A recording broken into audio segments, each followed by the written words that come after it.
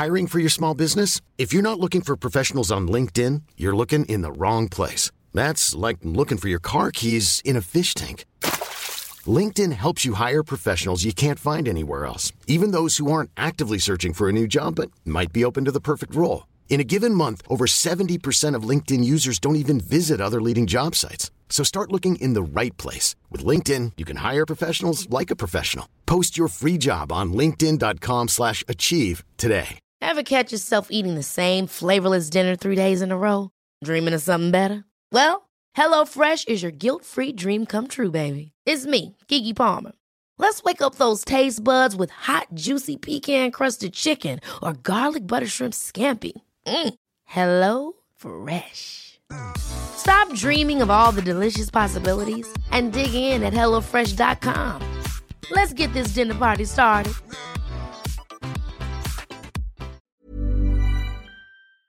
Hi everybody and welcome to our behind the scenes look at one of the most important races in all of Star Trek. As Gowron might say, today is a good day to die, or as Koloth might say, today is a good day to live.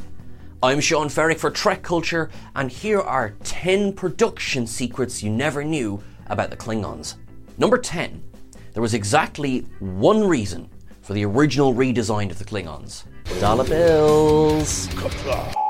Now we're going to get to a lot of discussion about how the Klingons evolved to look the way that they do in this list, but let's actually start with Star Trek The Motion Picture 1979. Now this was the first time that the Klingons went through a redesign, and for a very simple reason. Star Trek The Motion Picture, as it was one production, had a much higher budget than the budget that would be spread over an entire season of the original series. Once makeup artist Fred Phillips learned that they were going to be making a feature film, the first thing he did was he went to Gene Roddenberry and he said, I want to make the Klingons look more alien, because he was never really satisfied with the look that they were given in the original series.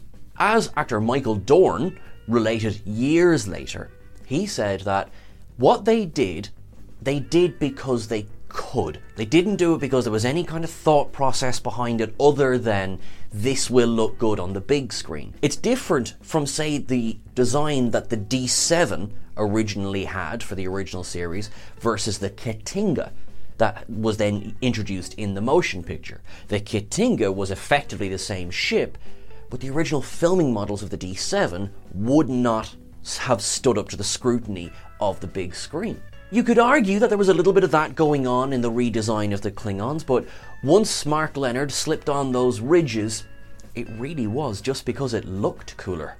Number 9. Yes, Kahless is based on Jesus. Kahless the Unforgettable is the ultimate warrior in Klingon history. He has a lot of parallels in his story with the traditional story of Jesus Christ. He was the very first Klingon to unite the tribes of what would become the Klingon Empire, which he founded. He slew his brother Morath and then went on to become the greatest warrior that ever lived. He died and also promised to return. Now, of course, in the story of Jesus, Jesus was born, lowborn in fact, as was Kahless. Jesus was born to Mary and Joseph. He would then grow up to die for the sins of mankind and come back. Kahless was supposed to come back to usher in a new golden age of the Klingon Empire. Now, TNG's episode Rightful Heir teased out this theory, but also, crucially, showed that not everyone's just going to accept this, not everyone's just going to believe this, and that is something that they really wanted to address in that episode. One of the cutscenes from Rightful Heir actually spoke of a story where Kahless stood in front of an army of Klingon warriors, cut his palm, and said, "Do this in memory of me." That was a little bit too on the nose, so it was cut out of the episode. He's not the only influence behind Kahless. King Arthur and a lot of Viking lore went into the story of Kahless as well, but if there was one most direct influence, it would be Jesus Christ. Number 8. They were created by Gene L. Kuhn as a one-time only villain. Errand of Mercy arrives toward the end of the first season of the original series of Star Trek, and that's where we get our first glimpse of the Klingons. The Klingons were made specifically to be cheap. Earlier in the season, of course, we had Balance of Terror and we had the introduction of the Romulans. Now, the problem with the Romulans was that the ears cost a lot of money to make, which is why they didn't go on to become a recurring villain, or at least not as much as the writers and producers would have liked. And even if you think of that episode, you only see 2 Romulans with their ears. The rest are all wearing helmets. However, with the Klingons, you had burlap sacks standing in as their chainmail, and you also had, which is really quite funny when you look closely at it, their metal-studded belts were actually painted bubble wrap just so it would look metal on screen. Now, of course, the makeup effects were very, very cheap. All you had to do was darken the actor's skin, add some bushy eyebrows, a little bit of facial hair, and you were good to go. Which is why, although iconic Star Trek writer DC Fontana was very much against this, the Klingons went on to become one of the more common villains in the original series. She found them not to be as interesting as the Romulans, which arguably at the time they weren't. But history has shown us that they have evolved to become one of the most deeply rich people in all of Star Trek. Number 7. Yes, the original Klingons were a racist stereotype. There is really no discussing the original series Klingons without addressing the fact that every one of them is in blackface. And it was written into the script that these new villains were supposed to be hard-faced warriors, Orientals. That's actually a quote from the description of these new aliens. Later on, after the original series, makeup artist Rick Stratton would end up working on the motion picture with original makeup designer Fred Phillips. And he recalls some very questionable labels on specifically the Klingon makeup pads. Mexican number 1, Mexican number 2, Negro number 1. And these were just the accepted makeup palettes for the Klingons. It's a little unclear as to who exactly they were most trying to be a stereotype of. They are clearly meant to be a stand-in for the Russians, for the Chinese, for the North Vietnamese, and for the North Koreans. They're sort of an amalgamation. You have Genghis Khan as well as an influence there. So it's sort of a roughly Northeast Asian influence, but not done with any particular care or respect to the source. So it is uncomfortable to watch some of the early episodes featuring the Klingons, which in a way is a great shame because a lot of them are very well written and very well acted. Number 6. After escaping Freddy Krueger, or not, Nancy went to work with the Klingons. Now we're going to leave the original series for a second and we're going to go all the way forward to Star Trek Into Darkness. As many of you may know, I am a huge horror fan. Not quite up there with Star Trek, but then again, I am psychotic when it comes to Star Trek. No, Nightmare on Elm Street is one of the absolute classic staples of horror cinema, and Nancy Thompson is herself an iconic final girl of horror cinema. So it might interest everyone to know that she had 2 very important roles in Star Trek Into Darkness. I say 2 very important roles. One is a very important role, one is a role. She is in the film. She has a cameo. Now, she's so heavily made up that it is absolutely impossible to recognise her without knowing that it's her. She kind of looks like a kind of a red fish thing. Her real role on the film was herself and her husband, David Leroy Anderson. They are skilled VFX artists. That's the trajectory that she went with her career after not leaving acting, but certainly not making acting her priority. They were hired by J.J. Abrams to bring concept designer Neville Page's Klingons to the big screen. And they succeeded in redesigning the Klingons while also sticking closely enough to what the audience had seen before. What they did is they kept the ridges, but they added some more ceremonial type outfits and garb to the new Klingons. Now, the actors who played the Klingons were cast purely if they looked intimidating enough. The filmmakers were going for a very specific direction with these Klingons. The addition of piercings to the ridges, and I'm already smiling at this one, earned them the nickname Blingons, but they do look fierce, and that was what they were trying to go for with Star Trek Into Darkness. Nancy Thompson, moving away from a man in heavy prosthetics, went on to play a very large part in another race with very large prosthetics. Many of us have those stubborn pounds that seem impossible to lose, no matter how good we eat or how hard we work out. My solution is PlushCare. PlushCare is a leading telehealth provider with doctors who are there for you day and night to partner with you in your weight loss journey. They can prescribe FDA-approved weight loss medications like Wegovy and Zepbound for those who qualify. Plus, they accept most insurance plans. To get started, visit plushcare.com/weightloss. That's plushcare.com/weightloss. I'm Sandra, and I'm just the professional your small business was looking for. But you didn't hire me because you didn't use LinkedIn Jobs. LinkedIn has professionals you can't find anywhere else, including those who aren't actively looking for a new job, but might be open to the perfect role, like me. In a given month, over 70% of LinkedIn users don't visit other leading job sites. So if you're not looking on LinkedIn, you'll miss out on great candidates like Sandra. Start hiring professionals like a professional. Post your free job on linkedin.com/achieve today. Hey, it's Ryan Reynolds, and I'm here with Keith, co-star of my upcoming film, If, only in theaters May 17th. Do you want to tell people the big news?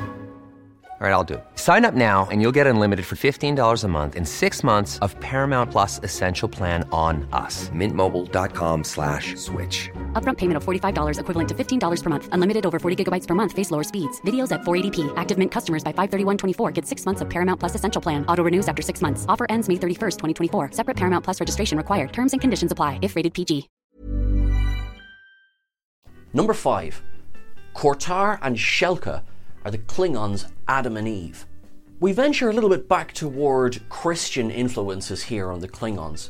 When B'Elanna Torres has a near-death experience in Barge of the Dead, she wakes up to find herself on the eponymous barge, and she comes to meet the ferryman. Now this is Kortar, who was in fact the original Klingon. Kortar is Adam, Shelka is Eve. Now, Shelka actually isn't named on screen. This is from the production notes itself. In the Christian version, Eve ate the apple, and so did Adam, causing God to expel them from the Garden of Eden. Kortar and Shelka's story is a little bit similar. The gods created the beating heart of the Klingons, and the heart grew lonely, and so they brought forth another heart. We know this from the traditional Klingon wedding ceremony that we of course saw in You Are Cordially Invited in Star Trek Deep Space Nine, where you had Worf playing Kortar and you had Jadzia playing Shelka. The slight change between the two is that whereas Adam and Eve were driven out of the Garden of Eden, Kortar and Shelka rose up and slew the bloody gods. As Worf said, they were more trouble than they were worth. Kortar was punished for his act of rebellion. He was then assigned the task of ferrying the dead and dishonoured to Grethor. He then moves away from Christian influence to Greek influence. He becomes, in effect, the character of Charon, who ferried people across the river Styx to the underworld. And the Charon itself would be name-dropped later in Star Trek Discovery, as it was the name of Emperor Georgiou's flagship. Number 4. They were named after an LAPD officer. When Gene L. Kuhn came up with the idea of the Klingons, he devised the race and their beliefs and their actions before he came up with a name. And in fact, he got the name by pure happenstance. He overheard Gene Roddenberry talking about a friend of his, Lieutenant Wilbur Klingan, as in C-L-I-N-G-A-N. So Klingan or Klingan. Kuhn ran with this and devised Klingon as the name of his new villains. While he liked it, and Roddenberry liked it, and Robert Justman liked it, although the producer did say that at one point he thought he wasn't sure if the name was a tribute or a punishment to Mr. Wilbur, but DC Fontana hated it. This may have stemmed again from the fact that she was a bit bitter that the Romulans weren't coming back, but also she thought the name was dull. And, Captain, we're being attacked by a bunch of Klingons. Ugh. So yes, without context, you can kind of see the point there. There's been many Klingon jokes throughout history, and, God willing, there will be many more. But time was against everyone. So once the name was decided, that's it. It stuck. They became the Klingons. Now, funnily enough, that officer, Lieutenant Wilbur Klingon, he, long after retiring from the Force, used to introduce himself as the very first Klingon, which is quite an honour. Number 3. John Colicos helped devise what the Klingons originally looked like. While we know what was in the script in terms of how the producers roughly wanted the Klingons to turn out, no one actually knew how this would physically be realised. So when John Colicos, who played Kor in Errand of Mercy, was given the script, he thought, okay, what does a Klingon look like? It's fine, the makeup department, they'll know. I'll just go and I'll do my lines and it'll be fine. So he read a script over the weekend and he came in to sit down for the makeup, at which Fred Phillips, makeup artist, asked John Colicos, so what does a Klingon look like? The two men kind of had a bit of a laugh about the fact that this was the blind leading the blind. Neither of them had a clue, and no one could really give them much direction other than those few descriptions that were in the script. So, John Colicos came up with an inspiration idea that borrowed a bit from the, I'm sorry to say, racist Fu Manchu caricature of Chinese and Asian stereotypes. He asked for the long mustache to be added, and he walked with a very slow, determined gait. He didn't add an accent, thankfully, but he did ask for his eyebrows to be bushed up to the nines. Now, funnily enough, he was very proud of what came out of this design, and to a certain aspect, he was right. They were quite a striking villain, even though they came from such a dodgy inspiration. Now, years later, he would joke when he returned for Star Trek Deep Space Nine and played Kor again, he asked, can I do this without the ridges? And he was told flat out, absolutely not. At which point he joked, being a Dahar Master is great and all that, but you don't really get much power. Number 2. The original Klingon emblem was in front of our eyes in The Next Generation. Lesser known facts is that the traditional Klingon logo that everyone knows, the triangle with the pointed legs, for want of a better word, that's not the original logo for the Klingon Empire. In fact, in Errand of Mercy, there is a very different logo very prominently displayed throughout the episode. Now, as you can see, it's sort of like a world with fanned wings coming horizontal out on either side. It's on the letterheads that Kor uses to give his new directives to the people of Organia, and there is a very ornate torch on the wall that's there for the whole episode. What's more is that on the sash that Kor wears, it's bearing that emblem. Fast forward to 1987. Worf is now serving aboard the Enterprise D as the only member of the Klingon Empire in Starfleet. He is wearing Kor's sash. It is a direct reuse of the prop. Now, funnily enough, that prop was a burlap sack that still managed to last. Unfortunately, it didn't last all the way to All Good Things, and that's a remade prop. But on that sash, you have the original Klingon emblem. Because if you look when Worf switches his baldric out for the metal one, he's now wearing the emblem of the House of Mogh. That original Klingon emblem is gone, and this is presumably after they realised that, we kind of can't use that one. So, for the entirety of the first season of Star Trek The Next Generation, that original emblem from Errand of Mercy is on screen and visible. Number 1. Discovery's Klingons had evolved hairless to make them better predators. A lot has been said about the redesign of the Klingons for Star Trek Discovery. A lot. I'm not actually here to bash the people who don't like the redesign of the Klingons. It is very, very striking of a difference. However, it's not different for difference sake. There is actually a very, very careful logic in how they ended up looking. The Klingons, with their elongated heads, they have sensory pits that run up and over their skulls. This is sort of like a python. It's that effectively Bryan Fuller wanted these Klingons to be better warriors, which meant they could effectively see all around them at all times. What's more is that apart from the sensory pits, they were all bald in a ceremonial way. This was because they were remembering the story of when Kahless forged the first bat'leth. He cut a lock of hair from his own head, dunked it into a river of lava, and then twisted it to form that bat'leth.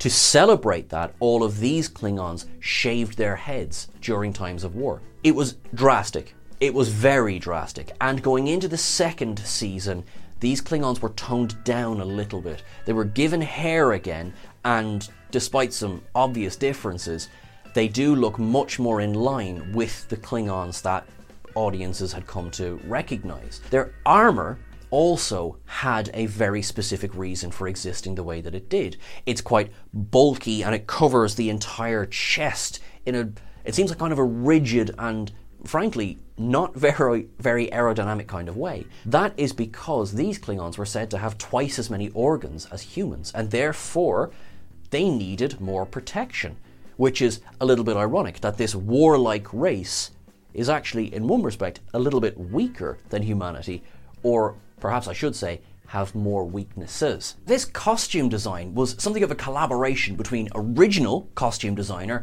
Sutirat Anlar Larb, who had actually departed Discovery with Bryan Fuller, and also the ongoing costume designer Gershiff Phillips. They designed something that would be beefy, strong, and striking, and it worked. It really, really stands out. Phillips later revealed that there was more plans for the Klingons in terms of CGI to go with the eyes and animatronics, and as often happens in TV productions, the budget just wouldn't allow for it. So, love them or hate them, we got the Discovery Season 1 Klingons that were seen on screen. Whatever else can be said about them, they are certainly memorable.